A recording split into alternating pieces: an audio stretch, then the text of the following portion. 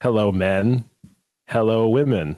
Hello, non-binary folks. Hello, children. Hello, animals. Hello to anyone who might be listening to this podcast. It is the POD cast. This is episode 15. And this is, your favorite podcast about new metal this month. I mean, we've got a great album lined up, but I'm going to introduce my co-host. He is a man who, today, when I thought about him and I thought about the last time we talked, I thought it's been a while. Brian Quinby is here. Hi, Brian.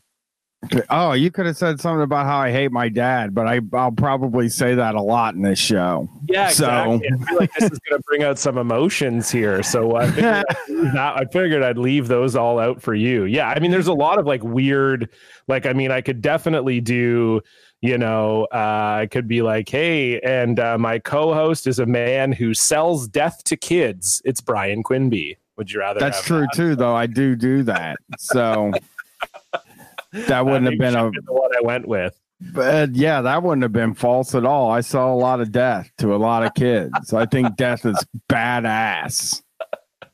Don't we all? Hey, everyone. That's Brian. I'm John. This is the POD cast. This is episode 15. As you can tell from the title in front of you, this month we are reviewing Stain's Break the Cycle. And we'll get to that in a minute. But Brian, I want to talk about, before we even get into the album as a whole, this I thought was pretty good. This week, listening to this album, which you really didn't like to do. You really hated this whole experience. You came up with what I think was a very smart and good playlist that I imagine doesn't exist anywhere else on Spotify, which is the Divorce Court Parking Lot playlist. Should we talk a little bit about that? Sure. I don't have it in front of me, though, but I did come up with that. I'm not getting divorced. Oftentimes people think I'm getting divorced. They think you're talking about yourself when you bring that up. Yeah. They think that kind of stuff is all autobiographical, I guess, or that I'm speaking from any kind of experience. I am not speaking from divorce experience. And now when I say it like this, it sounds like I'm getting divorced and I'm trying to hide it. He doth protest too much. But I mean, you're the opposite, really. You and Katie have been together since you guys were teenagers. Yeah, 19. You're the success story. You've got a daughter who's going to be 16 soon. 17 next year. Shit. Well, there you she go. Just turned 16. Oh, yeah. Okay. Well, there you go. So you have a just spot her up. You've got you've been married. Well, you've been together with your wife for over 20 years. So I mean, yes. you're the opposite. You're the success story. I just bought my kid a fucking MacBook Pro, and wow. I'm so mad about it. I'm jealous because my computer is not a MacBook or a Pro or even very good. And now I'm mad at her. Fuck, man. You got a better computer than me? Did you do that because of all the, is she doing online learning and stuff? You're like, oh, well, she is, but they gave her a computer. Here's why I did it. Because I feel that as a parent of a teenager who is going to be 18 in a couple of years, that you have to send your kid out with two things in this world, a computer and a car. And then the rest of it's up to them. And they can figure it all out from there. But those are the two things. If my parents would have just sent me out with a computer and a car, I would have been in a much better place, much quicker. I mean, that's pretty good. I feel like that's generous. I don't know. I don't think my parents definitely never bought me a computer. Well, they did for the house, obviously, when we were kids, but they never bought me a laptop or anything. I took handwritten notes for all of university. I bought my first MacBook when I got into teachers college, and I felt okay, I got to have a good computer for this shit. I'm going to be using it, is what you were thinking. So you were oh, I get one. Yeah, it's all good, And then, car. I mean, I was lucky. We always had two cars growing up, and my parents worked at the same office. So we usually had one car around the house, but I never owned a car. Didn't own a car till I started teaching, till I was 25. So I feel you got your daughter's ahead of the game here. You shouldn't have a car yet, but I plan to have one. Yeah, so that's good. Yeah, that's Shocktober. That's that Shocktober skrill. You just splash it out. Your daughter could drive a car around and people could be like, whoa, your dad bought you a car. And she could be like, yeah, Man Cow bought this. It's a Christmas present. This is a Christmas present that she now knows about and wants to have. There's no way. No, she knows. She went with us to get it. That's how she got a Pro, because I was going to get her a fucking Air, you know? And she was like, I just don't like the way the Air looks. And I'm like, you motherfucker. I mean, that's a great way of getting a much better computer. I know. Trust me. Right? Do you think she was playing your ass? I feel like. Yeah. I mean, she said, I don't want a 13-inch screen. And I was like, well, I mean, there's only 13 and 15, I believe. And what you're really telling me is you don't want the cheap one. You want the one that costs the most amount of money. And then she's like, well, I'll settle for the 13-inch screen if it's the Pro. And I'm like, oh, well, thank you for settling, you know,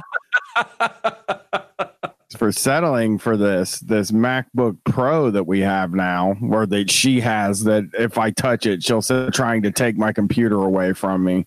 So I don't know. She just found out about their French class trip to France too, and I'm like, oh God, teenagers! Oh, I don't have it. I know you're either gonna have to choose that or the prom. French? Oh, like going to France when though? 2022? 2 years from now. Yeah, it would be her senior year. So French in Ohio? Yeah. Like that feels weird to me. Like I'm Canadian, obviously. I took French from grade 1 to 12. But well, I took Spanish. Right. And I believe she took French because I took Spanish. She was just kind of like, yeah, Spanish is bullshit. I'll take French. I'm like, what are you going to do with it? I don't know. I mean, in America, you can definitely do more with Spanish than French, I feel. I know. Like Louisiana, like parts, like very specific parts of Louisiana. Is that even it? Where speaks French in the U.S.? Nowhere. She just did it because she didn't want to take the same thing as me. You know, she's back. She can be, if you know, she can get like a bilingual job in Quebec, and then that'll be her ticket into Canada. It pains me to say this, and it really does, but my daughter is going to live in Columbus, Ohio forever. And that pains me to say, but she likes it here more than I do. So really? But, yeah, you know, things can change, though. She goes to university. Maybe she meets a partner that takes her away from Columbus. Like, you know, you don't know. Oh, I hope. I mean, I don't want her to be stuck here like I was. You know what I mean? Like I always tell her, I was like, don't make peace with being in Columbus forever. You know, I still haven't done that. So, well, maybe that's what you need to do. You need to pull her out of Columbus now, and then you can both escape at the same time. I can't do that. That is the worst thing you can do to a 17-year-old. I know. I don't actually think you should do that, but just you know, I like COVID thing. Like a very intense episode of the. I think you've been listening to too much Love Line or something. Not that this is about love, maybe. Well, I'm just complaining about spending money, which is often a theme with me. That is true. I like to complain about spending money. I spent a bunch of money. Well, you told me you bought a hat today with our POD. I did buy a $90 hat too, but that money is my money and it doesn't matter. Right. Like whatever that wastefulness that I just did today, or the hoodie I bought recently, or any of that stuff, that doesn't count as money I don't like spending. Right. Money I don't like spending goes to other people that aren't me. I hate that money. I love the money I spend on me. Makes me happy. I mean, that's totally fair. I mean, I don't have any kids, so I've never really had to worry. I mean, I guess I spend money on Becca and stuff, but like that feels fine. That feels like feels fine too. Spending on Katie's fine. Yeah, that's like a normal thing to do in your relationship, I think. But yeah, we share shit though. You share with Becca. I share with Katie. I don't share with Gwen. Gwen don't share with me. She don't want me touching her shit. She locks it all in her room. And if I do touch it, she's like, "What, are you stealing it?" You know? Well, I think especially like with a computer, you like a teenage girl would feel like if you're touching it, it's because you're you're snooping. You're either stealing or you're snooping. Like you couldn't just be like, well, listen, like my computer broke and I got to do a podcast. You'd be like, yeah, right. You're trying to figure out what I'm up to. See, I don't think she would believe that because I don't think she thinks I care that much. You know? Really? Okay. Okay, that's fair. It's kind of like, I don't, what would she be doing on it? You know, what that she couldn't tell me she was doing, could she be doing on it? Because there isn't anything that my kid knows she'll never get in trouble. You know, there's no trouble. There's no trouble to be had in the Quinby house. You know, when you give somebody a speech when they're like 10 or 11, like, hey, if the police ever get a hold of you, just say you want your dad until they call me and get me there. Don't tell them anything. Just say you want your dad. So, yeah, that is how I raised her. That's why I know she doesn't care about that stuff. She wouldn't worry about me snooping because I don't care. I mean, okay, that's good. Can't be worse than me. Can't be worse than I was. See, I'm not one of these parents that were bad kids that takes it out on my kid, you know. Right. It's like I figure she can't get anywhere near as bad as I am. What is she going to do to shock me? You know, like, oh no, you smoke marijuana? Jeez. Oh, I hope that doesn't ruin her whole entire life. I mean, I guess that's true, but I think that's like a good way to parent, probably, where you think about how you wish you were parented, and then you apply some of that to how you parent your child. I think sometimes you can lose sight of that for sure. Very low risk not low risk, low stress, high risk, right. Low stress, you know? Right. You're just hoping that she's like sound enough in the brain that she's not gonna, she's not gonna make your laid back parenting style look bad or reflect more. Yeah. And that's what you're always worried about too. It's like, That's what you have to impress upon them. It's like, hey, this is a really laid back house.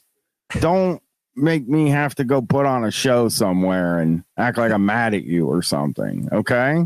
We don't do that.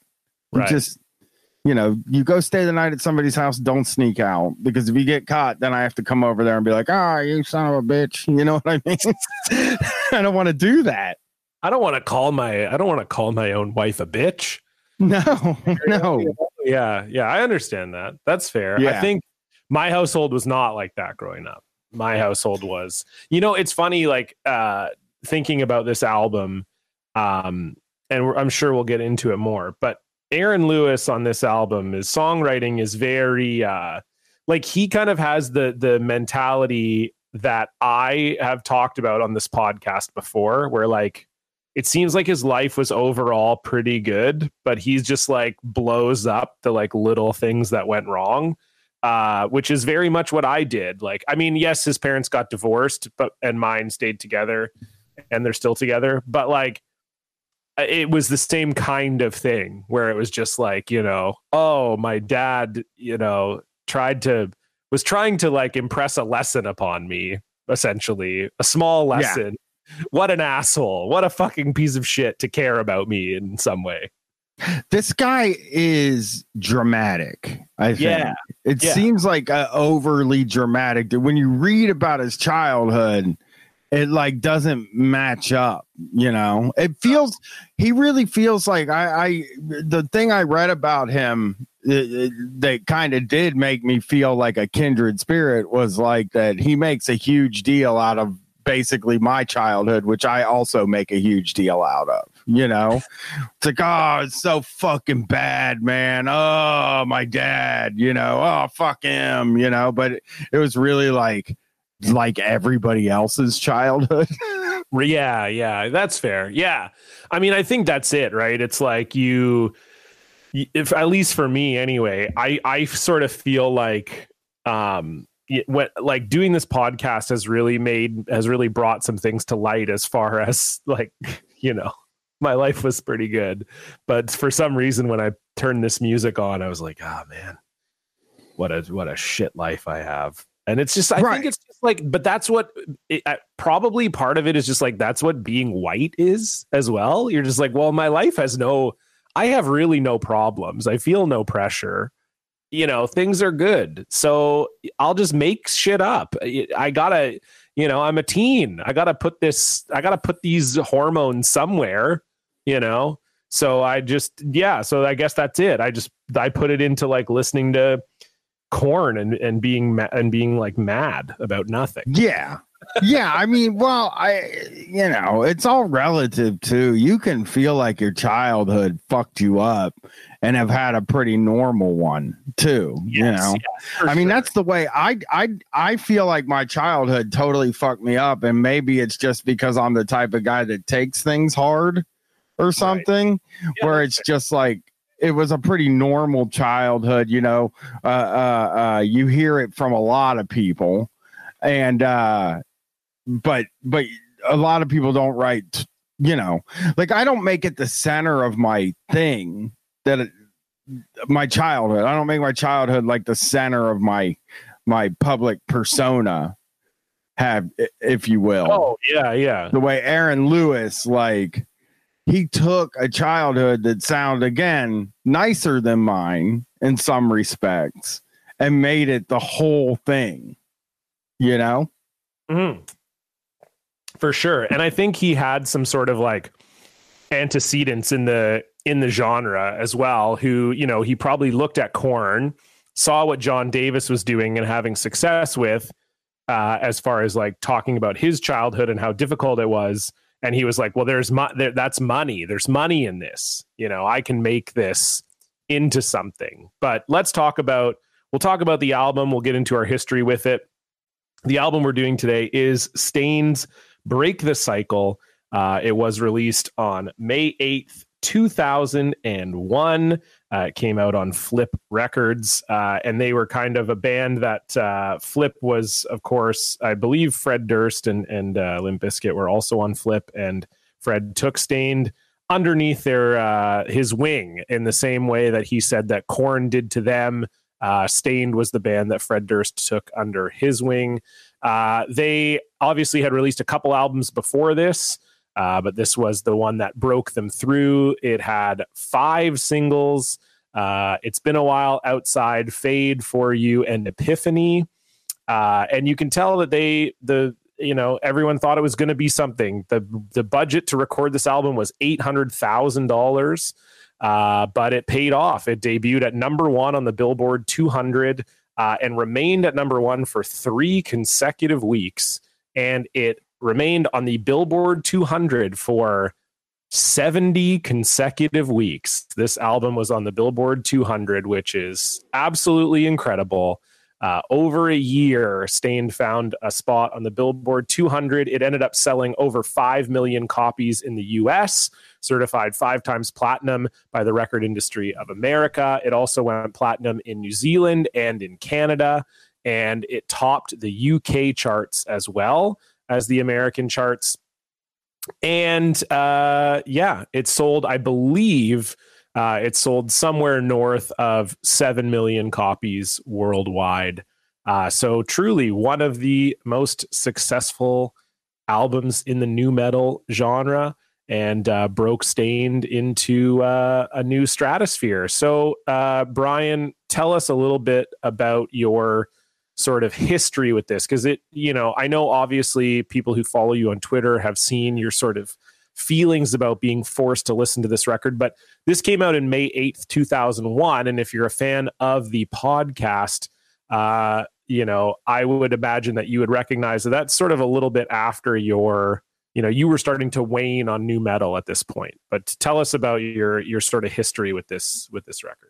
Well, I liked Dysfunction quite a bit. Like I liked their album Dysfunction, and I listened to it a lot. It's only like 7 songs or something, but I would rock that album.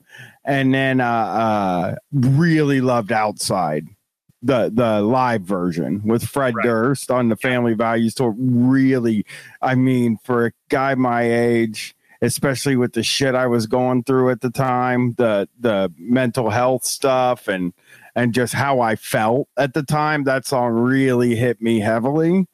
And then what happened is I heard the version of Outside from this album and immediately decided I hated the album and I hated the song. it just, they like polished it up too much. There was something about it that was just like, this is just not good, and this whole album's not going to be good. And I listened to it, but I was just done with it as soon as I heard the version of Outside that came on here. I was really done with Stained forever. And this album is that, it's just miserable fucking music. I hate to say the word joyless music, because there's a lot of joyless music that's very good, but like, this is really joyless music. There is just no having fun listening to this.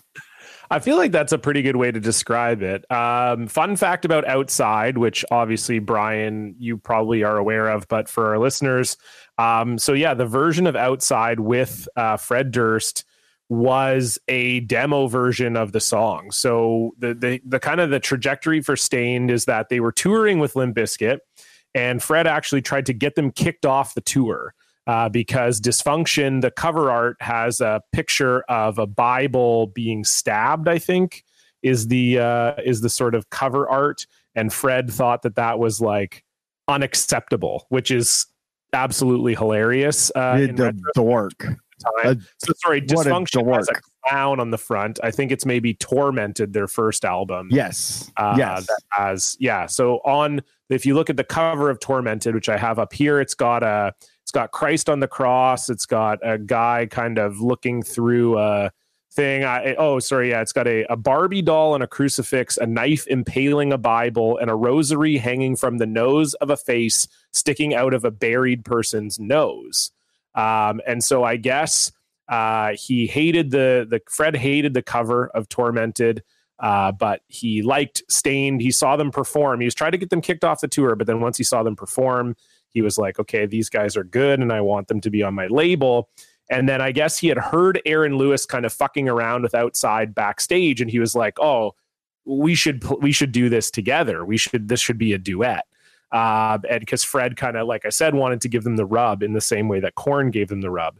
So Fred famously performed Outside with Aaron Lewis. This was on Family Values 99. And then that was tacked on to the Family Values 99 CD and was hugely popular. And then that's kind of what got Stained going. But I agree, like, it almost feels like it would be the other way. Like, if you listen to the album version, it feels like that would be the version they would make acoustic that would have gone big, but it went the other way around, which makes it far worse, I think. Yeah. I'm looking at this Tormented album cover. It's insane. Try hard. Very try hard. It's so insane. They're like, oh, what more? Like, it's funny. I used to play in a band, way back in the day. And when I was in my early 20s, and I remember in Canada, they're very generous, or used to be very generous with the arts. There used to be a thing called the Factor Grant that they would give bands to make music videos. And so we weren't really a huge band by any means, but we were well known in our local scene. So we were applying for a Factor Grant. And we sort of sent a song to a few directors for a music video, because you'd have to send Factor like a treatment.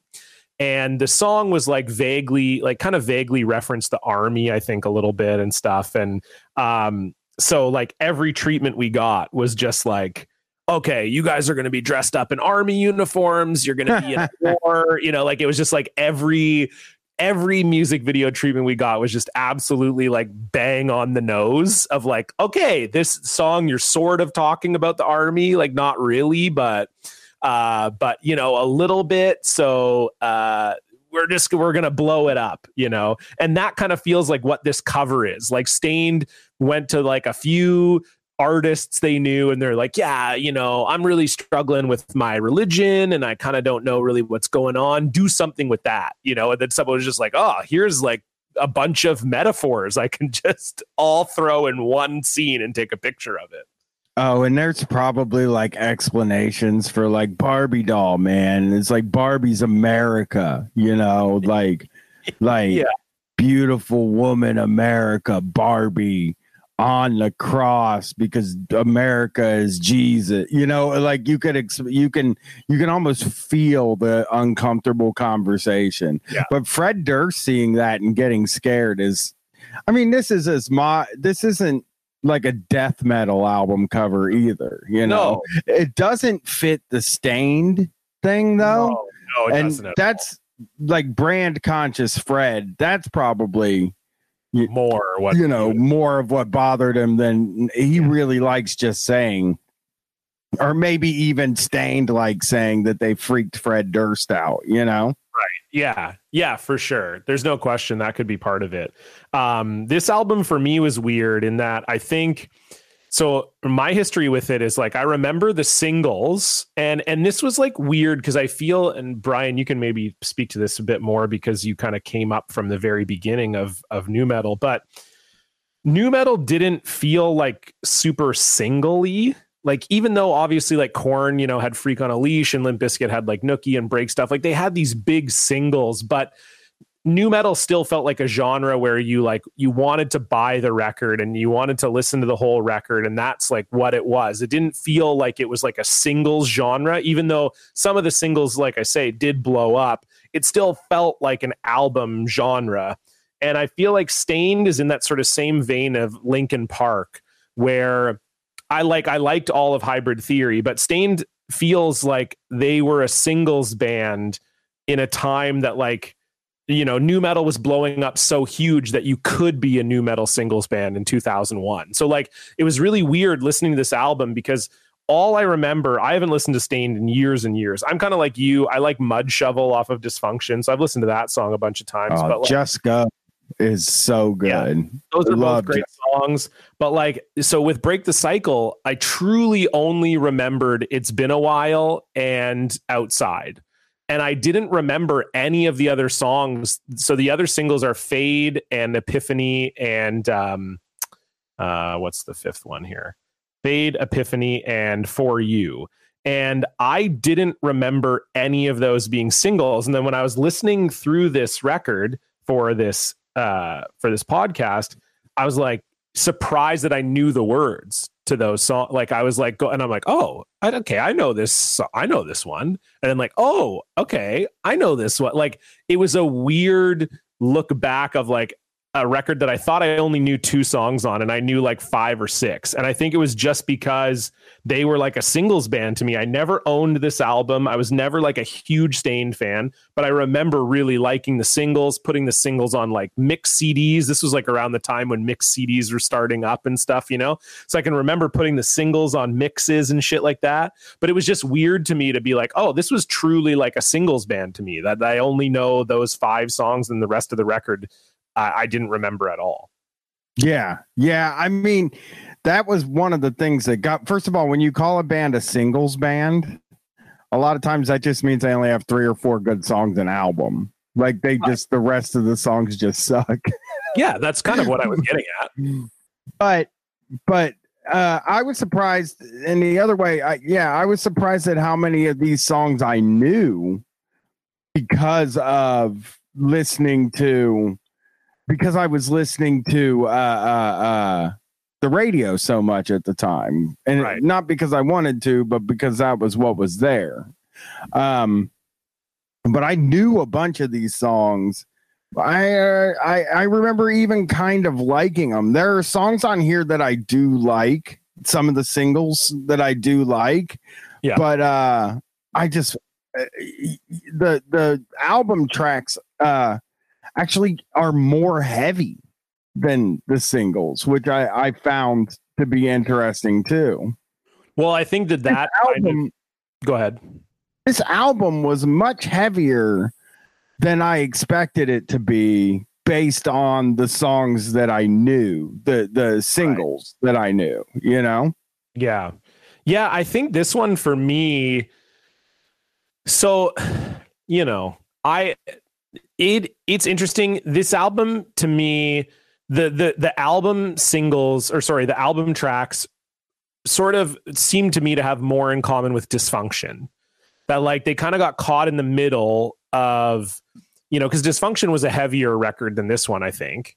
And so I think they kind of got caught in that sort of thing where they were like, well, what kind of band are we? Are we going to try to get famous out of this? Are we going to try to write singles, or are we just going to be, or are we just going to keep being a new metal band? And then the fact that like you read something like the budget for this album was almost $1 million, the production budget, and then you're like, okay, like they were obviously trying to be It's Been a While. That's what they were trying to be. They were trying to be the band that makes It's Been a While. They weren't trying to be the band that makes Mud Shovel or Just Go or whatever.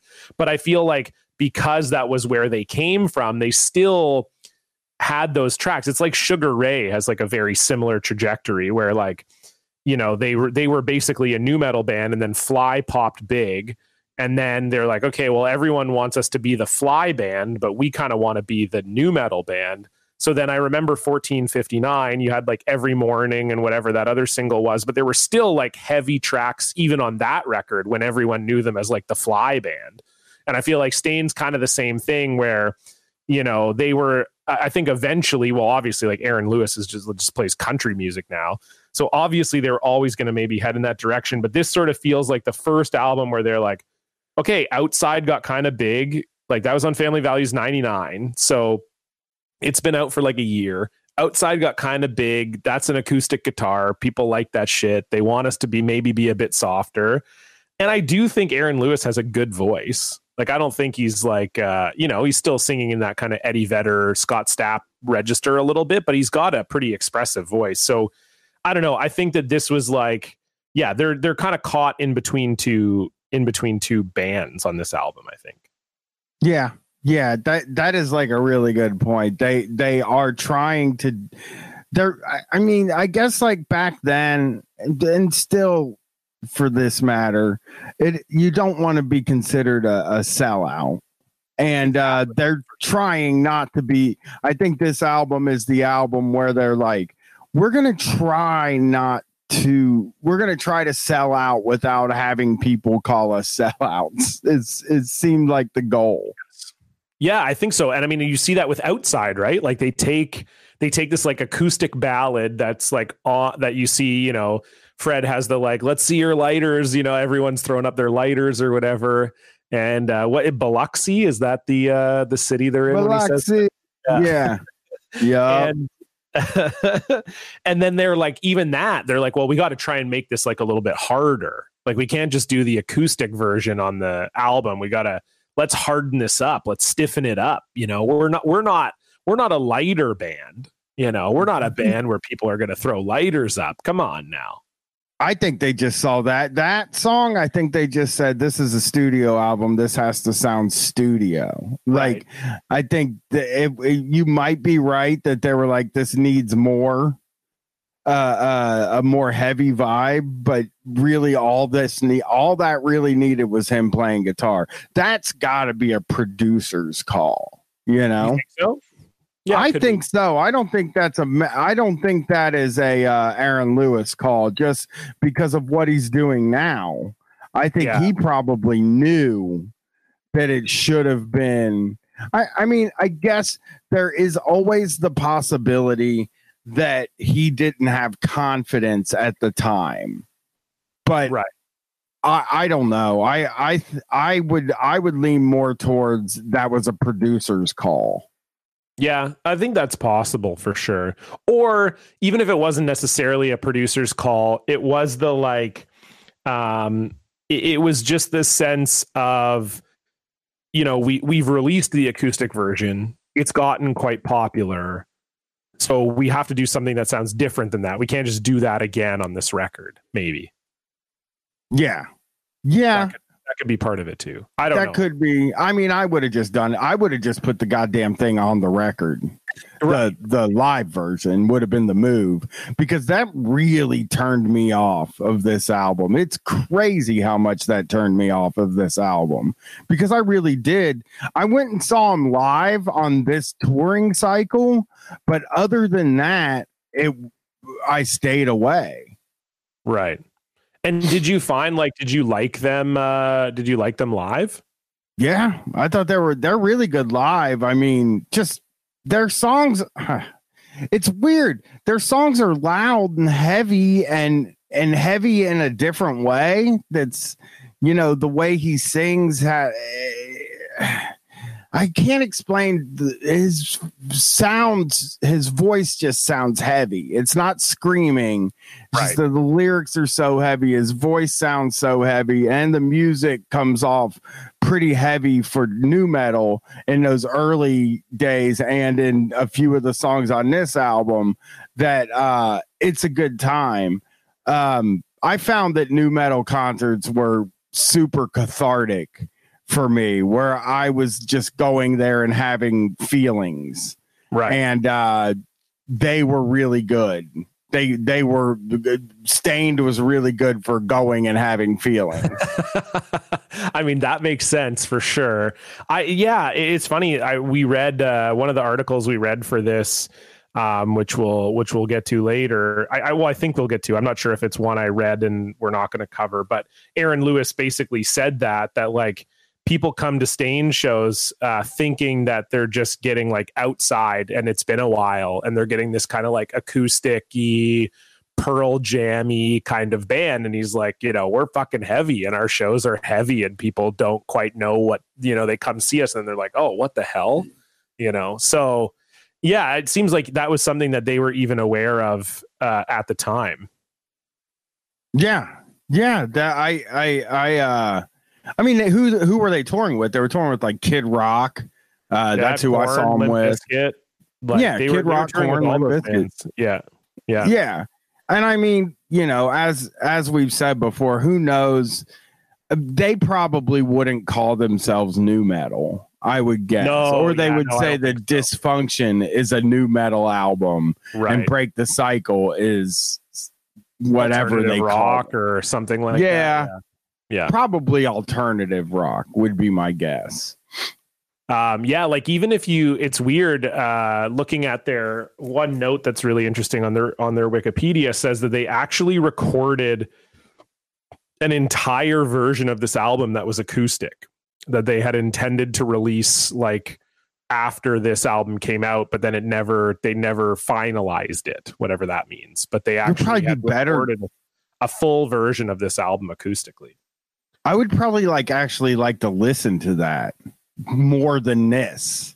Right. There's something about this with the heavy guitar that makes it so much worse than hearing it acoustic. I think acoustic, I would be able to like maybe get more in the groove. I can't feel angry like that.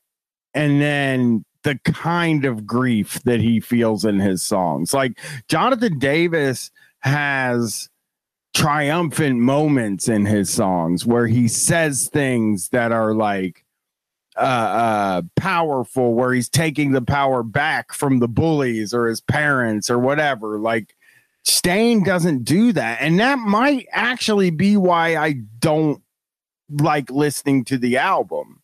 Is there's no, it's all just, the world's beating me down. I can't get past my childhood. Everything's fucked up. And that's just the way it's going to stay, really. Right. Yeah. Well, and I think with Korn too, we've talked about it on the show before, but both of their first 2 or even 3 records end with Jonathan Davis crying. Right. So there is this like catharsis even though Jonathan Davis isn't necessarily, I mean, there are definitely songs that are about like him actually overcoming things. There is also this like release, this catharsis of the like misery of you're like, okay, Jonathan Davis himself is kind of like breaking through this, and he's getting over this. The music is part of the healing or whatever. Whereas like for Aaron Lewis, it doesn't really feel like that to me. He had a very interesting quote that I had seen from a recent interview, and he was talking about a recent country song that he wrote. And he said, so on his latest country record, he wrote, he let other people write songs for him for the first time. So his whole thing was like, he was all, because he's been very vocal about pop country. He's been like, if you read like any of his interviews from his like new country career, he's very vocal that like pop country all sounds the same, that it's like 10 songwriters who get together in a room and just make a bunch of country songs that sound the exact same and whatever. And his whole like point of pride was that, dating back to Stained. He's always written all of his songs and they're all authentic and blah, blah, blah. And his reasoning, Brian, you're going to love this. His reasoning for allowing other people to write songs for him finally is that he got too emotional writing a song for his latest record that he couldn't handle writing songs anymore. He said that he cried. He said that he cried so much that writing this one song that the tears stained the page so badly that he said the tears were coming faster than the words. And I had to write the words I had to write it on a new piece of paper because I had cried so much that the original lyric sheet was illegible. And then he thought to himself, like, okay, well, I've like hit a wall. Like I've gone as far as I can go, plumbing the like emotional depths of myself. So I'll let other people write words for me now because this is it. I've like reached my apex. He should try writing on his phone or like on a computer or something. Would be something I would give a shot. Then that won't happen. You can keep writing all of your own songs. Which is fine. Did think it was just one of the most dramatic things I've ever heard. He feels like the kind of guy that I don't know, like his country career, just even in you just saying that, I haven't heard a lot of it or even didn't read a lot of articles about it or anything when I was looking through stuff today, but he just is a hack, Yeah, he's just doing he got into nu metal and he did the hackiest version of nu metal, right? Like, my childhood's fucked up. He that's what he did, but he did it so it sounded like the hackiest form of popular rock at the time, which was like Creed or the Alice in Chains, Pearl Jam type, Godsmack type thing. So that's two ways he's a hack. And then of course, as he's a country singer, he's like pop country shit. It all sounds the same.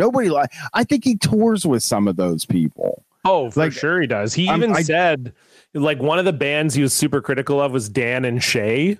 And then he even said in the interview, he's like, it's nothing personal. Like, I know those guys, I've played shows with them and they're like really cool people. It's not personal. I just hate their music kind of thing. And it's like, well, yeah, I mean, it sounds like you're making it pretty personal. You've been talking about this for like 3 or 4 paragraphs of this article have been about how you hate their music. But right. Like, but it's nothing personal. Those guys are cool guys, Truly, who cares who wrote the songs? I don't get any sort of warm feelings towards somebody because or negative feelings because somebody didn't write the songs. That's part of country music, really, is that a lot of them, I mean, obviously the best are the singer-songwriters, but some of the best songwriters or some of the best country music acts are singing songs that have been sang a million fucking times, written, way back in the 60s, or 50s or 40s or 20s. Yeah, I mean, whenever they wrote a big standards genre, right? It's like, you got your standards and you do them and everyone loves it. Yeah, Aaron Lewis is just like, Tennessee whiskey, no thanks. That song it's a hack song. Everybody's singing it. Brian, we do a podcast about nu metal and we review albums from like 20 years ago. It is very rare that we get to break news on a recording, but I just checked Twitter and System of a Down have released their first new music in 15 years. Should we listen to it? Man, I don't know. Dan, can you like fire it up so we can hear it? Yeah, give me a second. I already downloaded it. Okay, perfect. They already they've only released 2 songs. So they here, let me set this up for the people. This is so this weird because of Trump? Oh, I would assume so. Yeah. It's like, well, they definitely did say something about no, this is Armenian stuff. Oh, is it? Yeah. So that's why they released the album. Yeah. Okay, yeah. So this is they can't release an anti-Trump album because they have a Trump guy in the band. They have a Trump guy. Yeah, true. Yeah, we as System of a Down have just released new music for the first time in 15 years. The time to do this is now, as together the four of us have something extremely important to say as a unified voice. These two songs, Protect the Land and Genocidal Humanoids, both speak of a dire and serious war being perpetrated upon our cultural homelands of Artsakh and Armenia. On September 27th, the combined forces of Azerbaijan and Turkey, along with ISIS terrorists from Syria, attacked the Republic of Nagorno-Karabakh, which we as Armenians call Artsakh. For over the past month, civilians, young and old, have been awakened day and night by the frightful sights and sounds of rocket attacks, falling bombs, missiles, drones, and terrorist attacks. They've had to find sanctuary in makeshift shelters, trying to avoid the fallout of outlawed cluster bombs raining down on their streets and homes, hospitals, and places of worship. Their attackers have set their forests and endangered wildlife ablaze using white phosphorus, another banned weapon, and why. Then it explains the whole situation. And it says, we realize that for many of you, there are more convenient ways you like listening to music. So please consider the opportunity to download these songs as an act of charity above all else. The music and lyrics speak for themselves. We need you to speak for Artsakh. I can't make fun of it if it sucks. I mean, you can. Yeah, I will. I mean, it's still music that we can review. I'm evil. Yeah, we're both evil. It's fine. Okay, we don't have to listen to the full of both of the songs, but just hear a piece of it. Yeah, let's hear a piece of the songs, Dan. Yeah, I'll play the first one here.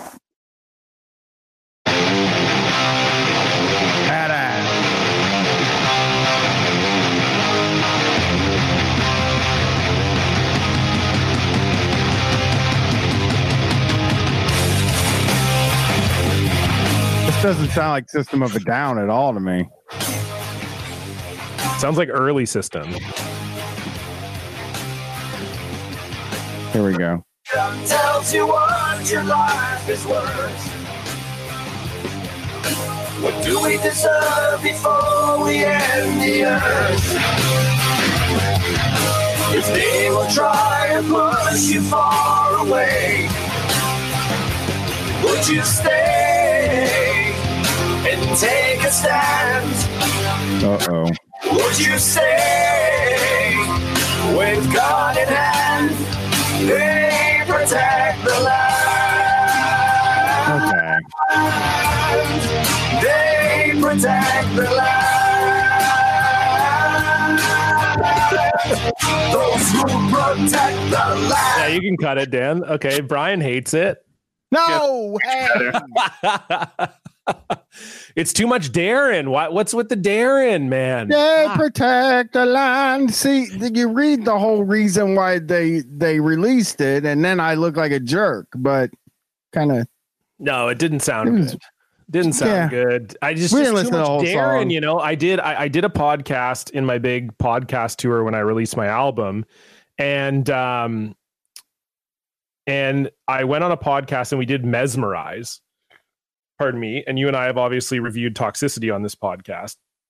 And you think I hate System of a Down, whatever. It doesn't matter. But Mesmerize, really, you're like, oh, this isn't that good because this is when Darren like really took over the band. And Darren needs someone to check him. Darren cannot be allowed to run free. His ideas are bad. He's not as good of a singer as he thinks he is. Serge is like one of the best singers ever in rock music. Why are we doubling all of his vocals with Darren shrieking? Bad news. Bad news. Okay, Dan, let's hear the other one. Okay. Can you see us? Beating the devil, we never run from the devil. We never summon the devil. We never hide from the devil. Beating the devil, we never run from the devil. We never summon the devil. We never hide from the devil. We never. Terrorists, we're fighting and we're never gonna stop. Okay. All right. Too much Darren. What did I just say? Me, us, them. Beating the devil, we never run from the devil. We never summon the devil. We never hide from the devil. We never. Terrorists, we're fighting and we're never gonna stop. Maybe I'm just too old. I'm just a 41-year-old man. I don't understand it anymore.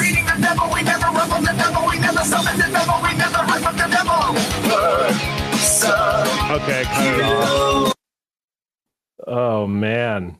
But see, like that to me, like what you're feeling right now is what I felt when I listened to Toxicity, where I was like, I'm just too old for this now. The music is nonsense. Some of it. Like it wasn't not that this is nonsense. I'm just it saying, wasn't like, bad. Okay. It wasn't Okay. bad. It just wasn't like, it wasn't good though. No, it wasn't like something I'd be excited to listen to. You know, do you remember the first time you heard like BYOB or Chop Suey? And you were just like, the minute you heard it, you were like, holy fucking shit, this rules. It did not feel that way. Of course. Chop Suey killed me. When I first heard Chop Suey, I was like, this isn't, music shouldn't sound like this. This is incredible. Yeah, I remember BYOB. Why don't presidents fight the wars? And you were like, fuck, okay, yeah, why don't the presidents fight the wars? Yeah. 100%. It's like strap in. You're like, holy fuck. It may, yeah. I mean, I know.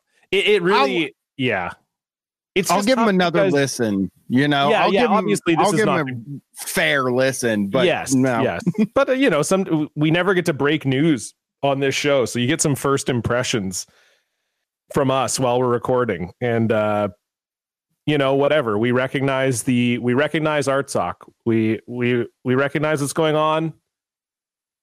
But we don't need the songs to recognize it.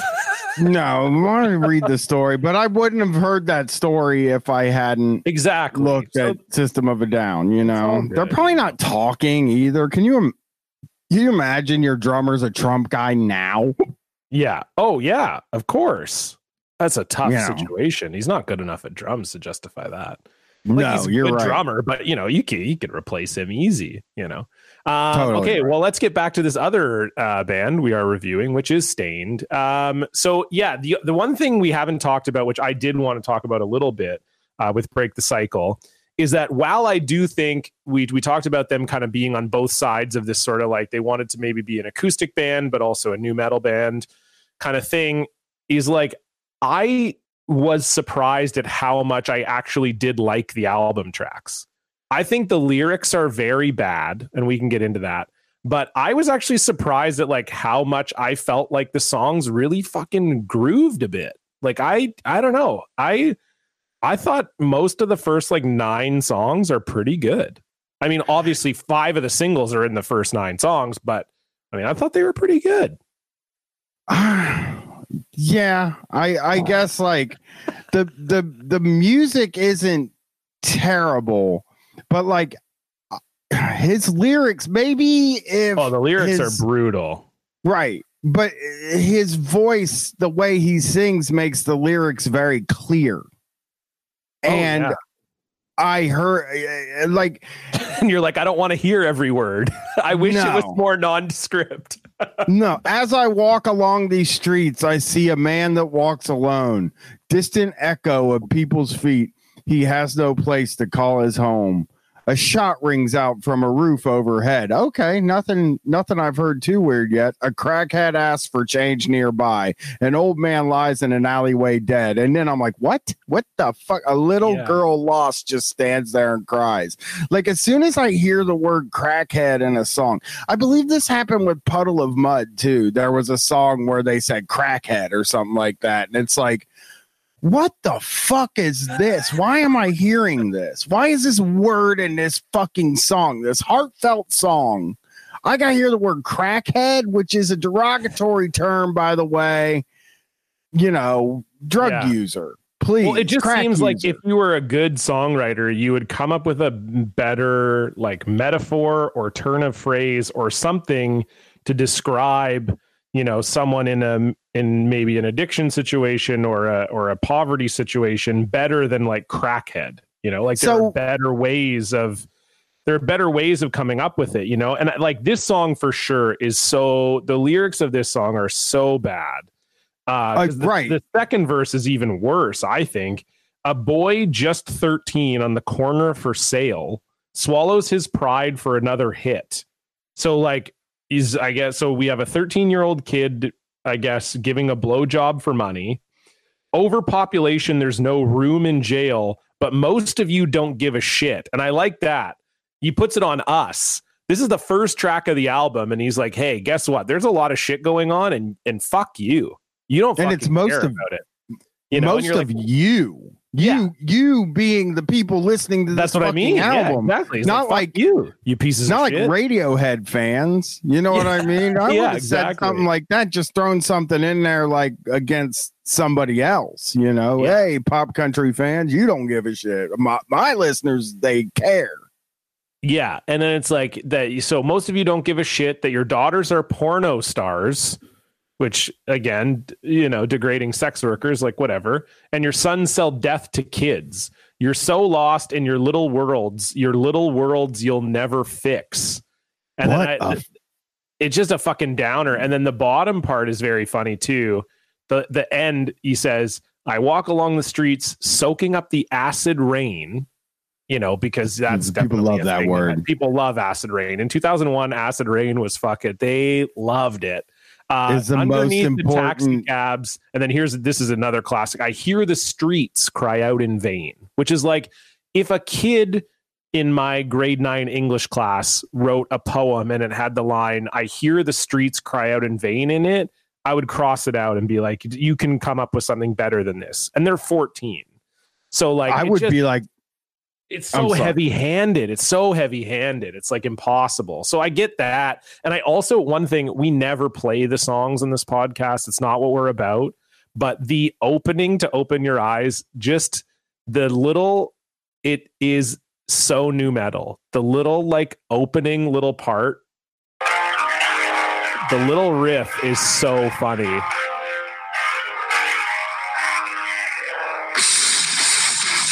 Oh my God. Just that little the harmonic. Yes. I like that harmonic though. I go off for those. But that to me is like, when I heard that, it's like, you know, we've done now, this is episode 15. We've done 10 bonus episodes. I think that moment to me brought me back to the year 2001, like almost nothing else we've done on this pod. Just literally just that. Yeah. I was like, oh my God, like no one does that anymore. The harmonic that's gone. And I was just like, yes, okay. I was the same as you. I was like, I'm in.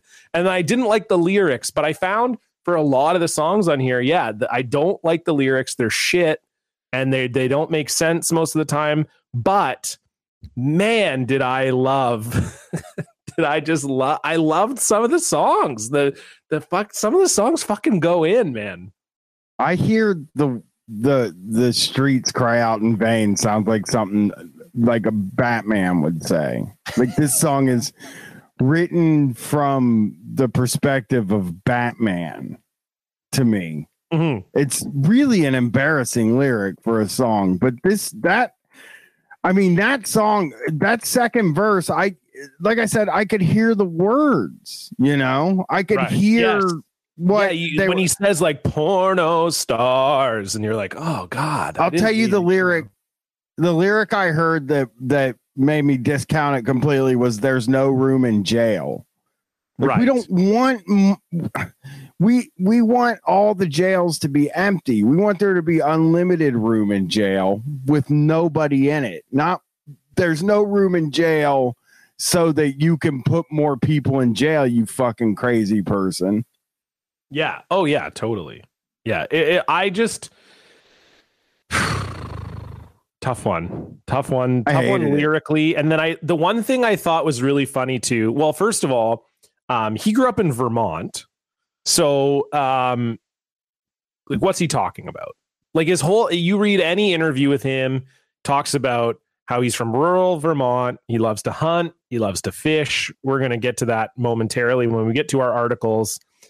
But that's what this guy is, man. He's purebred. He loves to talk about being just a rural, good old boy American from Vermont. What's he talking about? All this, like, I see an old man dead in an alley, and I see it, like, even in, like, Vermont, does Vermont even have a big city? I know the capital is Montpelier or whatever, but, like, does Vermont even have a big city that, like, he's just making it up? It's just like, this is not something you've lived or even seen. It's just like, what a kid, like a grade 9 kid would think if you were like, write a poem about social issues.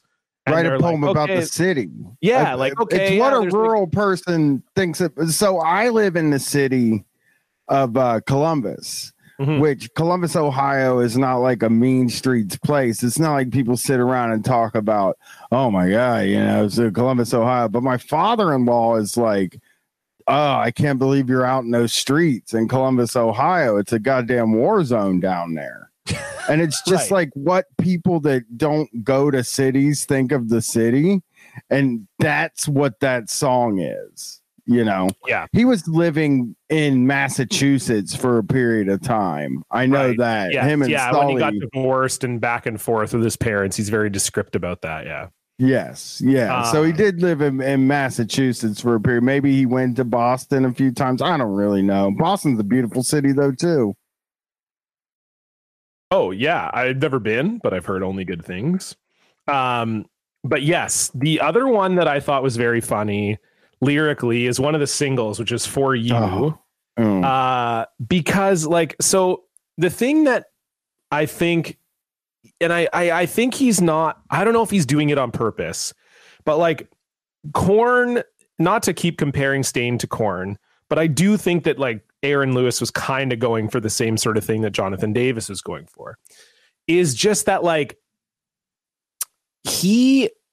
so Jonathan Davis spoke about his own pain, and it was obviously like very real and very intense to him. And it was all he talked about in interviews. And you could just look at him and you could be like, yes, of course, this guy got bullied. He got abused. It made perfect sense, you know? And Aaron Lewis, like, so Jonathan Davis would just speak about his own pain and would be like, you might not have had the same pain as me, but you're probably going through some kind of pain. And, you know, you can find catharsis in just the fact that we're both going through some type of pain.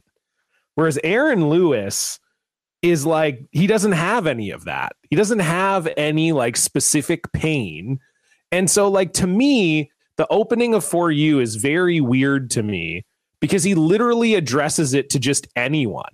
And that's what I was getting at with the way I opened the show today, where it's like, to my mother, to my father, it's your son or it's your daughter. And it's just like, it's like, okay, what are we? So he's trying to be like, okay, well, who's going to be listening to this song? You know, Korn seems to have done really well with people being like, man, John, these songs really speak to me, man. And so he's like kind of trying to be like, you know, this could be about anyone. It could be you. It could be me. Is your mom a bitch? Is your dad a fucking piece of shit? Are you a girl? Are you a boy? This is 2001. We didn't have, you know, we were still in the binary. So it's just like, I've covered everyone. Everyone has a bad mom or a bad dad, and they're a boy or a girl. Boom. There you go. Have some pain, everyone. It was just so, it really fucked with me because I don't think he did it on purpose. I think he just thought it was like a cool way to start a song. But I do think like subconsciously deep down, that is like the ethos of this entire album. It's just like, I don't know, their pain. That's a thing, right? Pain that people feel. Maybe you got some stuff, and maybe I do too. Yeah. I mean, the songs are all like very, I mean, he should have been a country singer from the beginning, I think, because it is very obvious what each one of the songs are about. Like he spells it out perfectly, which is definitely, that's a country music trope. That's not a new metal trope. You know, I couldn't tell you what a Deftones song's about. Not ever. I don't know what any of them are about, you know, but I can tell you what Fade is about, which is my song of the album. Okay. That is my number one of the album. But like your number one, like you like it. Yeah, that's the one that I like out of all of the songs on the album is Fade. Really yeah. It's just a really good chorus that you can sing along to, you know? But it is him telling you, like, I was so mad at my dad for a really long time. But it turned out I was just really mad at myself. And you know, that's maybe a good message, but like I have considered that in my mind. And no, I'm just like mad at my dad still. And also if you're 14 and you're listening to this, his dad, let me explain what his dad did for him. Because you sent me 3 articles and I read other articles. He's like, me and my dad, you know, we would go fishing. We would go hunting, and we would go do all this stuff together. Meanwhile, the lyric is, I just needed someone to talk to. You were just too busy with yourself. You were never there for me to express how I felt. It's like, dude, he went fishing with you. You know what me and my the dad only did? thing to do when you fish. Nothing. I can't think of a single fucking thing we ever did together. We never went fishing. My dad doesn't fish. We never went camping, or we did go camping. I didn't want to go. We never went hunting. My dad doesn't hunt, you know. Probably saw 3 movies the whole time I was growing up. It's kind of like Aaron Lewis really had it made in the parental department, and he is still writing songs about how he's mad about that. Yeah, it's just funny to me that, like, especially of all the things, it's fishing. Like, I feel like, even though this is going to be very generalizing and slightly reductive, but like, I know it's true for my dad, like, fishing, I think, is pretty much invented so men would talk to each other. Like, I think that's the only time I hated fishing, and my dad loves it.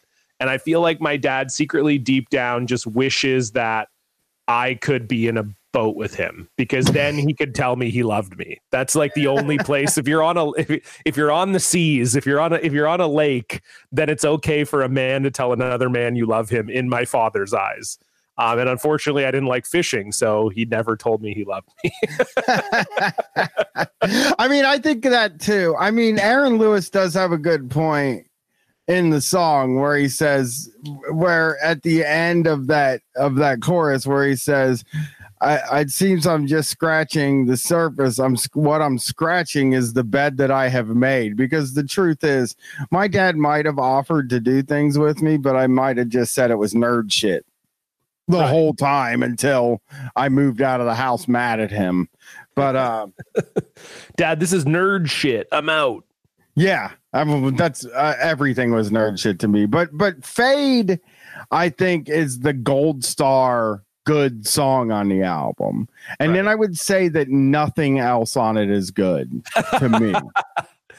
That's fair. I do think it's funny too, like, you know, It's Been a While is like also, I think, kind of speaks to sort of what they were going for, in a sense of, like, you know, it's this kind of acousticy, ballady song, but he also says fuck in it a bunch. Yeah. And I feel like for 2001, that would have been like a kind of like, Staind was like, yeah, like we got acoustic guitars in this song, but I fucked shit up and I'm going to fucking say it. You know, like, it does definitely have a bit of that vibe too, of, you know, it kind of goes back to the For You lyrics. It's like, you know, this is like, we want to be clear. This is for people who are damaged. This isn't a fucking radio song, man. This is for people who are fucked up like us. Yeah. Yeah. I mean, back then, did anybody, Deftones were the only ones that were able to do acoustic. Yeah. On any of their stuff. Yeah. But I think Staind would have gone way over acoustic. I mean, they did get way over with that acoustic song with Outside. And I don't see why they didn't do more. I guess, you know, as you said, they were going to try to.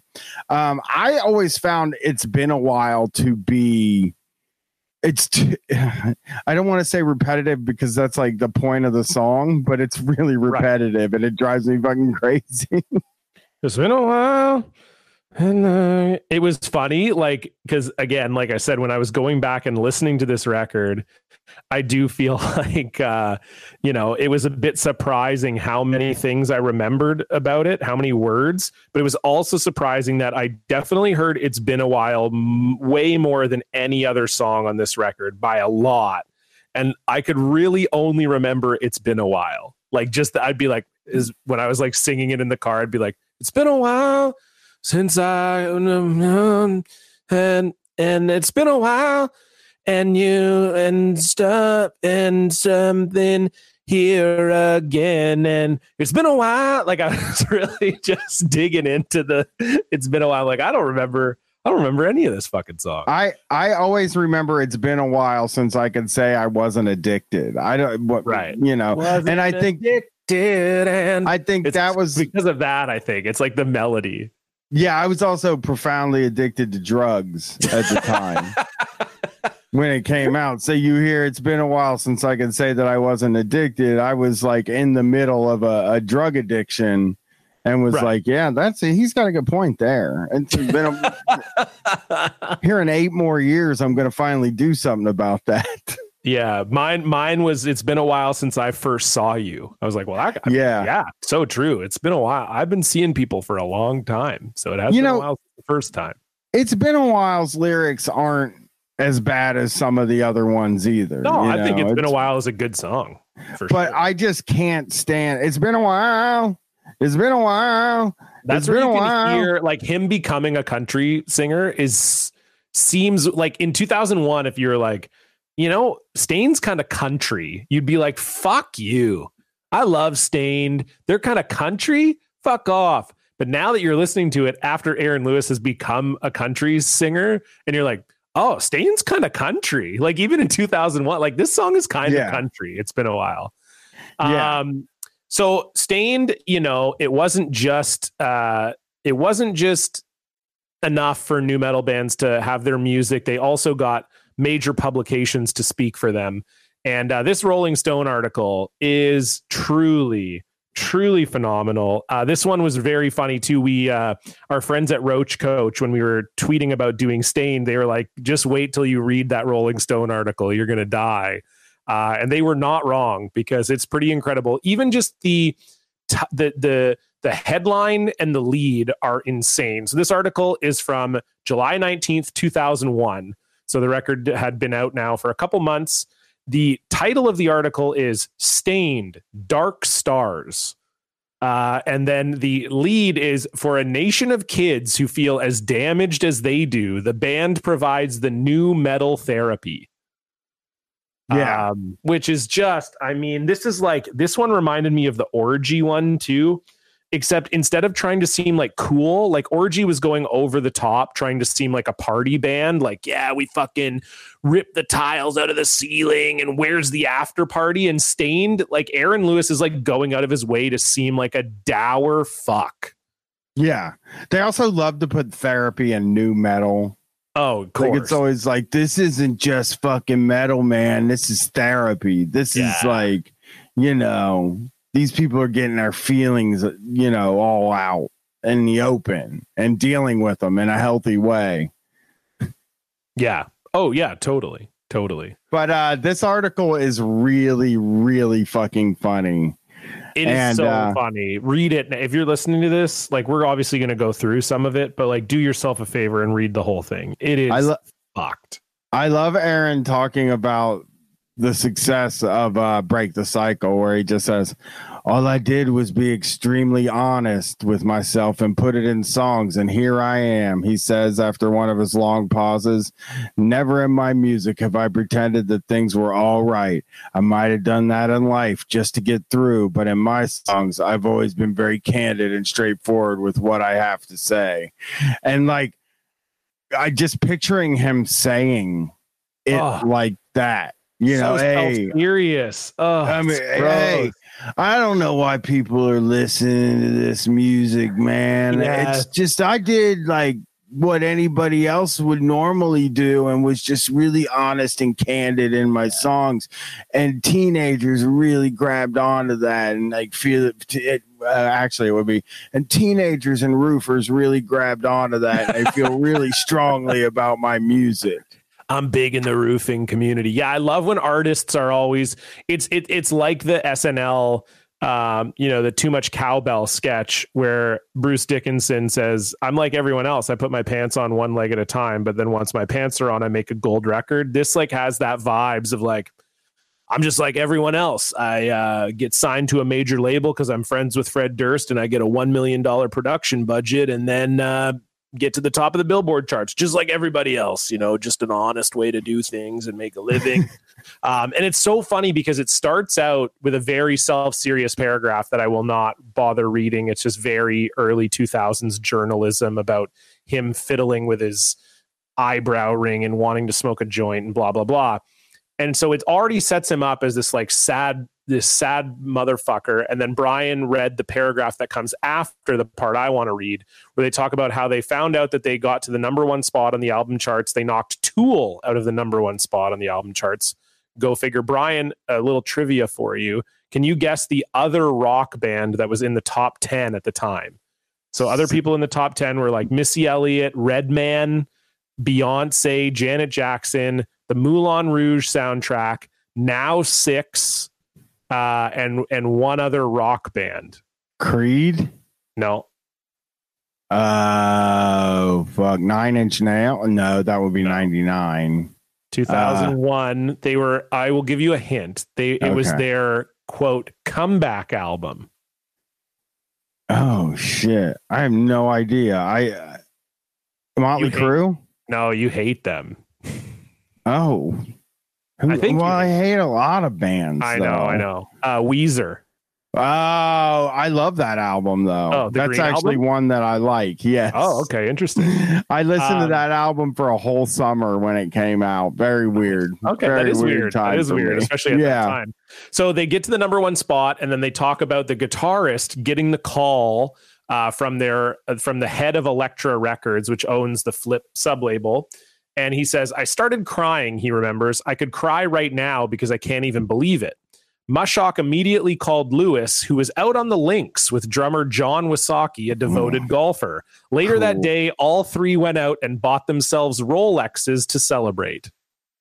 That's kind of cool, though. I read that part too, and I would probably go spend it. I mean, obviously, I go spend a bunch of money on like a status symbol piece of clothing or something. The golf part is the part where I'm like, oh God, because it's like if I bought a Rolex, it would be like this guy's, this white trash guy is wearing a Rolex, because I don't golf or anything like that. Right. But when he goes golfing and buys a Rolex, it just looks like, oh, look, a rich guy. Yeah, but that's what I mean is like he's trying to paint this picture of this like tortured artist, but then he's like golfing and buying Rolexes. It's just very incongruous with each other. And then the next paragraph is insane. Because it follows the paragraph that you read about him being so honest in his music. He's like, I'm just honest, and people latch on to that. But then he says he seems like he doesn't want it, because it says he was stopped by a kid outside of a show. He said, a kid came up to me in the parking lot who had a full blown portrait of me tattooed on his arm. Pardon me, he says with disbelief. The portrait was so detailed, it included the watch Lewis always wears. A lot of watch talk in this article. A gift from his friend Kid Rock. Which, the very good detail. The fans' tattoo collection also included the word Tormented, the title of the band's 1996 debut, inked in red on his back, and Everything Falls Apart, a line from Stain's previous album Dysfunction, on his forearm. By the time the band rolled back through Detroit in early June, the fan, also named Aaron, had added 2 more Stained-related tats. While hovering around the catering table, Lewis gave the kid his watch, a gesture that spoke volumes Lewis couldn't otherwise articulate. Quote, "It's really hard for me to talk to fans now," Lewis says. "It feels like they're teetering on every word I say." First of all, feel very depressed for this guy who has 5 stained tattoos in the year 2020. And also feel very weird that like Lewis is, again, it's like this he's not interested in being this guy that he seems to be very interested in being. I'm just honest and people just seem to connect with me. But then also when they connect with me, fuck them. I don't like it. Yeah, that's got to be the worst part about being a rock star. That's the part that what's it called? Kid Rock got right, where it's just like, just admit you want to be a rock star, because it is so weird to have to do that dance of like, well, I don't want to be a rock star, but it's like, but you make music and you release it on a major record label and you make videos for it. So excuse me if I don't believe that you don't want to be a rock star. Yeah, no, exactly. And then he goes on to talk about how multiple fans committed suicide, including one who had Outside playing on a loop while he hung himself, which is super fucking weird. And also just like, why would you bring that up in an interview? Yeah. Like, it just seems like he's saying, because he's like, it's a heavy weight on my shoulders. It's strange to be put on a pedestal, but it's like, this is kind of what you seem to be going for? And then also, like, why would you bring that up in an like, I think he thinks it's kind of cool, weirdly.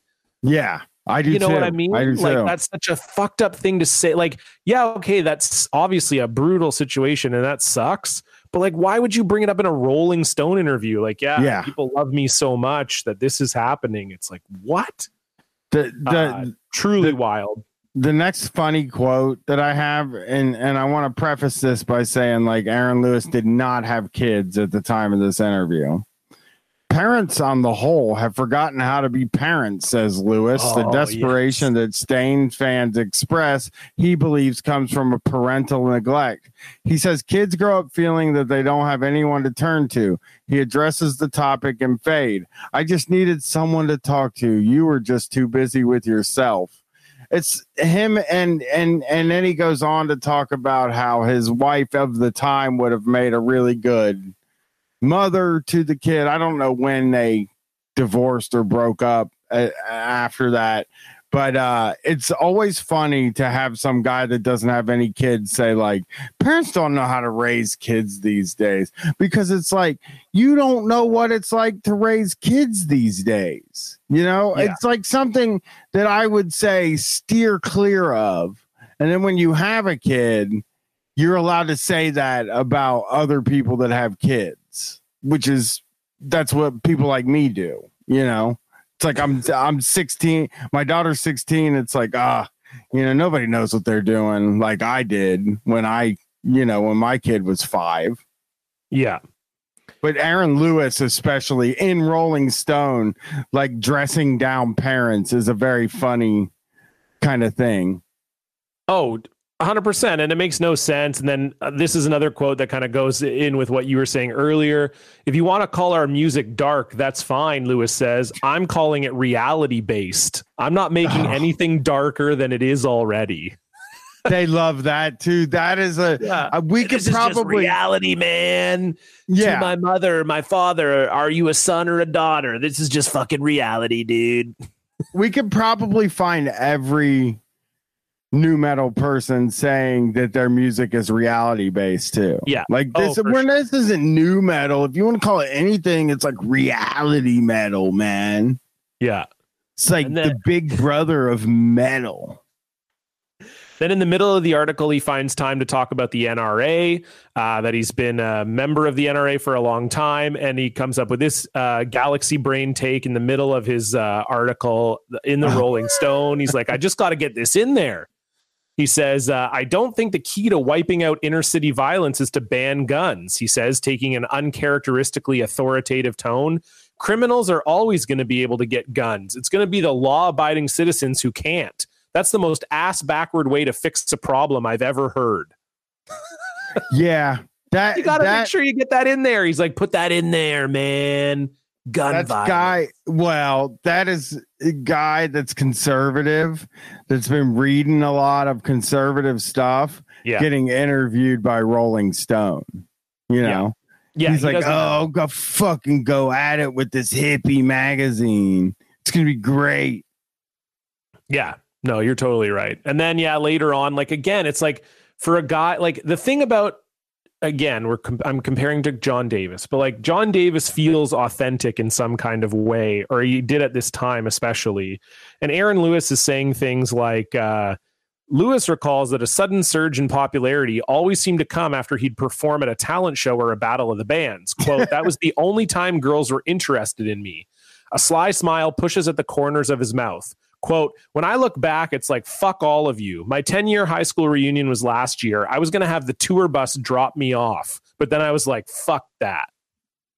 I hope somebody richer and more successful than him went to his high school since that like article. A helicopter or something. Yeah. Like, your tour bus is nice. I parked on the helipad. I parked my helicopter on the football field. I don't approve of billionaires, but I hope there's a billionaire that went to that school. That's the only billionaire you approve of. You're like, just only to stick it to Aaron Lewis. Yeah. It is honestly like, this whole article is just so insane. Check it out. Brian, do you have anything else you want to add here? No, I just think it's pathetic to be like, I should have gone to my high school reunion and really done it up. I should have gone to my high school reunion in a limo with a bunch of hot babes with me. Really showed those girls that wouldn't go out with me in school unless I was in a talent show who the big man on campus now is. Totally. We got one other article here. This is from NME. And I feel like this is, Brian, this probably accurately fits. We don't often read reviews on this show, but this review is so beautifully British and scathing. And, looking back, maybe does sort of adequately sum up Stained. This is from September 2005. So I guess in Britain, they didn't get this album for 4 years. But it says Stained break the cycle. I'm sure it was reviewed in like a magazine and they just didn't put it on their website till 2005 because it definitely is written at the time. But popular Biscuit understudies execrable long player. For those who grew up to the sound of Nirvana, there's been nothing quite as spirit-crushingly miserable as the grunge hangover, a refugee line of tousle-haired slackers shivering along the corporate gangplank, clutching at dimes, all the while praying their alternative cover doesn't slip. We owe it to nu metal for hammering the final nail into grunge's coffin, but it hasn't been enough. On Break the Cycle, the third album from Massachusetts misery men Stained, the ghost of corporate grunge shrugs off the old plaid shirt, pulls on the box fresh hoodie, and rebrands itself as the angst of a new generation. This is partly down to Fred Durst, who met these young tykes in 1997 when they were slogging their independent debut around the flea pits of America.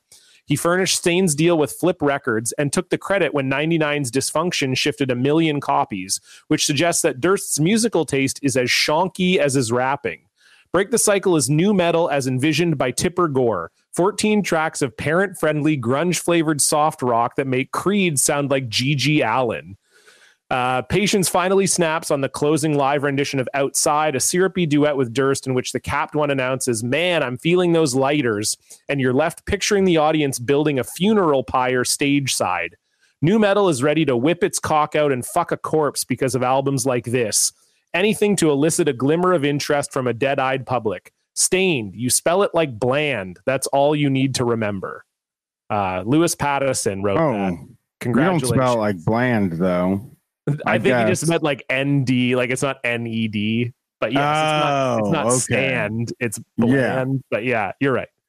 I just loved that. I just thought, like, even though I don't agree that this album is like absolutely terrible, and I think it's actually quite decent in places, I do think a lot of the points there are interesting to note that, like, even reviewers at the time were recognizing, like, okay, nu metal is starting to get a little cash grabby. Yeah. I mean, this album is the symbol of that. Well, I guess. Well, no, not actually. I was gonna say maybe the hot dog flavored water was the first cash grabby, but they actually made it cheaper, and they did the free tour and stuff. So yeah, this might be the beginning of the cash grab nu metal albums. Yeah, well, I think the thing is, too, is this one just got so popular, right? So, like, there might have been other nu metal albums that felt pretty cash grabby, but they weren't so big. This was like not only a nu metal, but it was huge. This is like the album that launched your next wave of nu metal, the kind of like Trapped and, bands like that were like kind of doing like some sort of Linkin Park, some sort of softer nu metal kind of thing. I don't know. Yeah, I know. You feel me. I feel you, man. I feel you. Okay, we are at the time of the album where we come up with our score for this. For those of you who are new to the POD cast, what we do for a score is we do a tweet defense. So this is if someone were to tweet at you that Break the Cycle is a bad album, how many tweets would you reply to them in order to defend it? Brian, I'll allow you to go first. I cannot give a 0 because that's rude. Wow. I mean, I don't think you've ever even come close to a 0 before.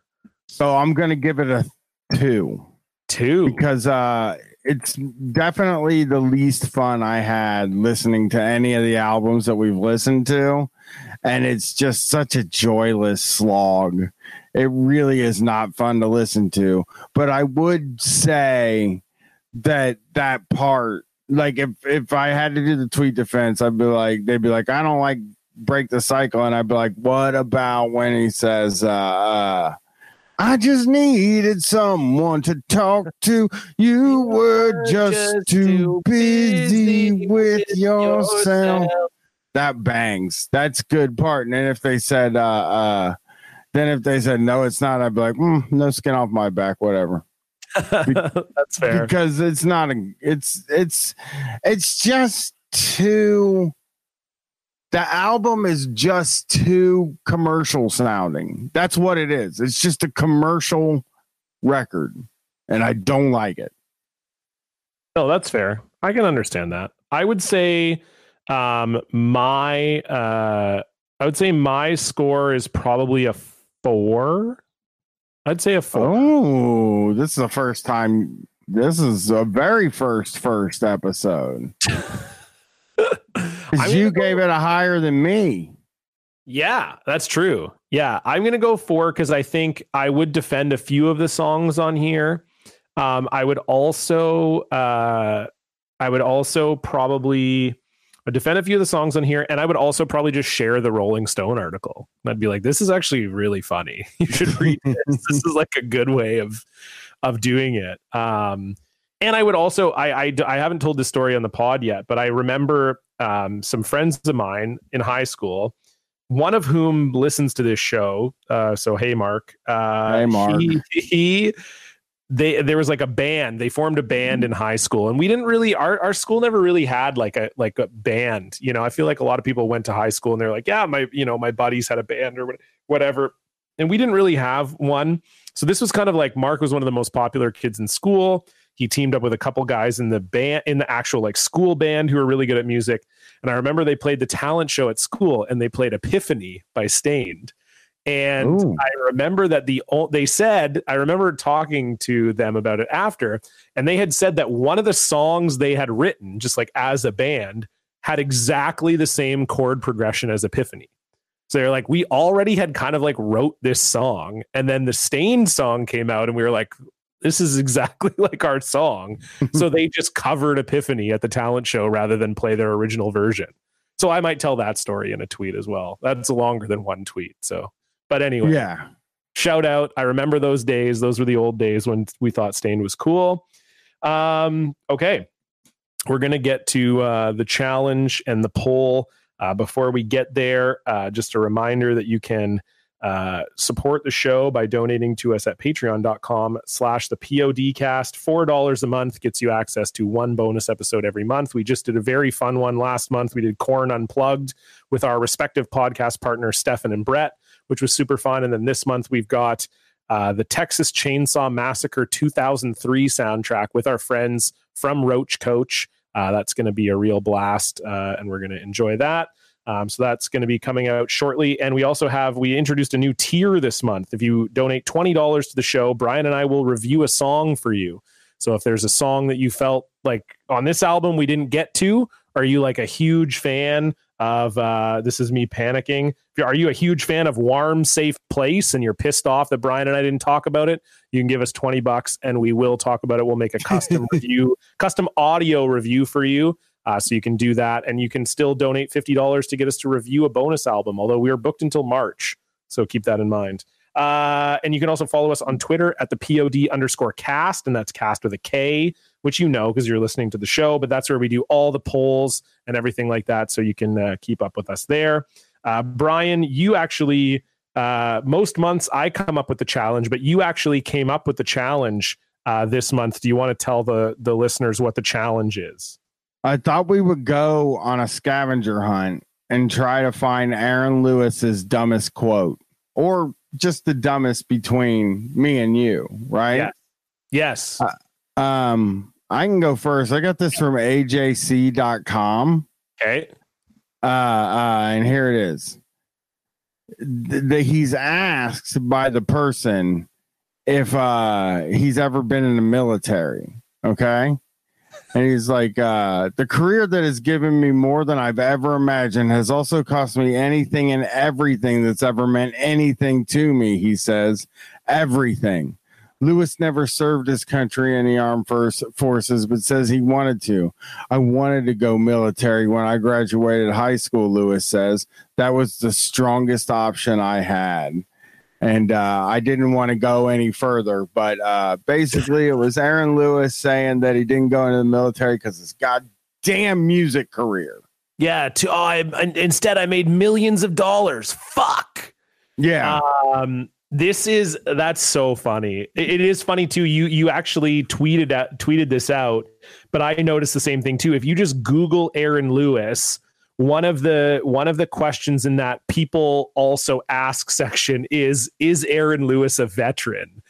Which you said is like, that's the sign of a true grifter. When people are searching like Aaron Lewis veteran enough times. Yeah. That's how you know. In the thing. Okay, this one, I was really between two, but I think this one really just sums it all up here. This is, so a lot of, if you don't know, and we haven't really touched on it yet, Aaron Lewis, big time Trump guy, loves his Trump, big right wing guy.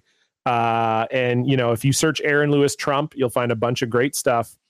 But this isn't related exactly to Trump, but this is from allaccess.com. 10 questions with Aaron Lewis. This is from 2016.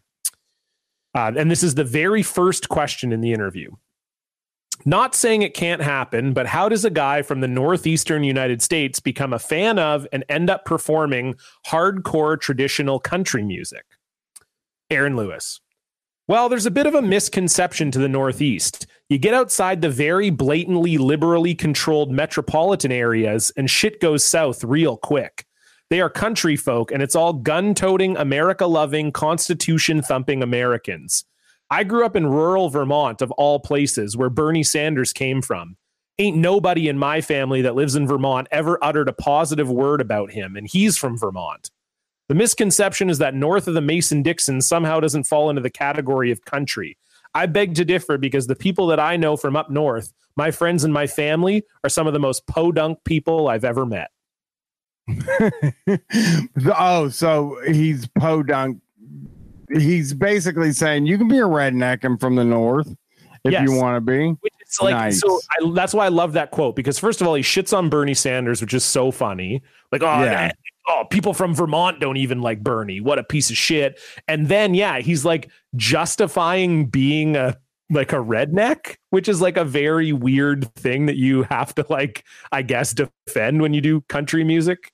You have to be a redneck in order to do country music. I'm a fucking redneck, man. You know what? I'm a fucking redneck. The other quote I had, this does not count for the challenge, but I do. It's very short and very funny. He had a reputation for having onstage outbursts, much like our friend Wes from Puddle of Mud. And we actually, a listener tweeted that they felt like Stained was a more competent version of Puddle of Mud. And I agree with that tweet. That's actually a really good way of describing. That was Shelly that sent that in. Thank you for that tweet. And they said, they're like, I feel like they were just a more competent version of Puddle of Mud, which is what they feel like. But anyway, Aaron, yes, he had a sort of penchant for getting pissed off on stage. And he said, in February, the Stain frontman walked off stage after a crowd in Texas would not quiet down enough for him to begin his final song. He made headlines for an unusual remark he made before departing the stage after a fan yelled out a request to sing a song in Spanish. Quote, "I'm sorry, I don't know how to speak Spanish. I'm American," Lewis said. I don't. Oh, yeah, that's an America joke, right? Where you're not allowed to know any other languages. You have to only know the one because you're American. I'm podunk. I'm a hillbilly. I speak the Queen's English, Yeah, it's very odd. But so that's the challenge. Brian, I do have to report you won last month's challenge. Oh, look at me. Come up with a provocative band name like Orgy. So that gets you closer. I believe it's 8 wins for me, 5 for you, and we have 1 tie. So, okay. Again, if you follow us on Twitter at the POD_cast, you'll get to vote on who you think did the better job in the challenge this month. Before we go, Brian, We do have a poll to get to. If this is your first time listening to the episode, or sorry, listening to the show, what we do is Brian and I both nominate 2 albums for a poll. So there'll be 4 albums total. And you, as the listeners, get to decide what we review next month. Brian, which 2 albums are you putting up this time around? Well, I guess I'll have to, for the second time, put up Crazy Town, The Gift of the Game, which had a strong showing. Ever had. This was the closest poll. This was like the damn U.S. election. Brian. Yeah. We're still counting the votes. It was like the damn election. Stained won by, I believe, 0.2%. Yeah, So they won by like less than a negligible amount of like percentage. 5 votes. Yeah. Maybe. Okay. So Crazy Town, The Gift of Game. Fair I'm enough. going to throw a wrench in the works here, and Methods of Mayhem's first album. God, yuck. Yeah, Mayhem. Jesus. Okay. Methods of fucking Mayhem, baby. It's really funny because my strategy this month for the poll was that I was going to put up albums that you would like, because I felt bad, because I sort of felt like I nominated Stain and I kind of had said that I thought it was decent, and then you were very mad about having to listen to it. So I was like, I don't want to punish Brian 2 months in a row, and it's December, it's our last episode of 2020, we probably want to go out with a bang. So I was going to do nice albums. I don't like either of these either. These are 2 albums I don't like either. Now you're trying to punish yourself, which is fucked up. But you know what? So I'll go 1 Punisher and 1 non-Punisher just for you, Brian.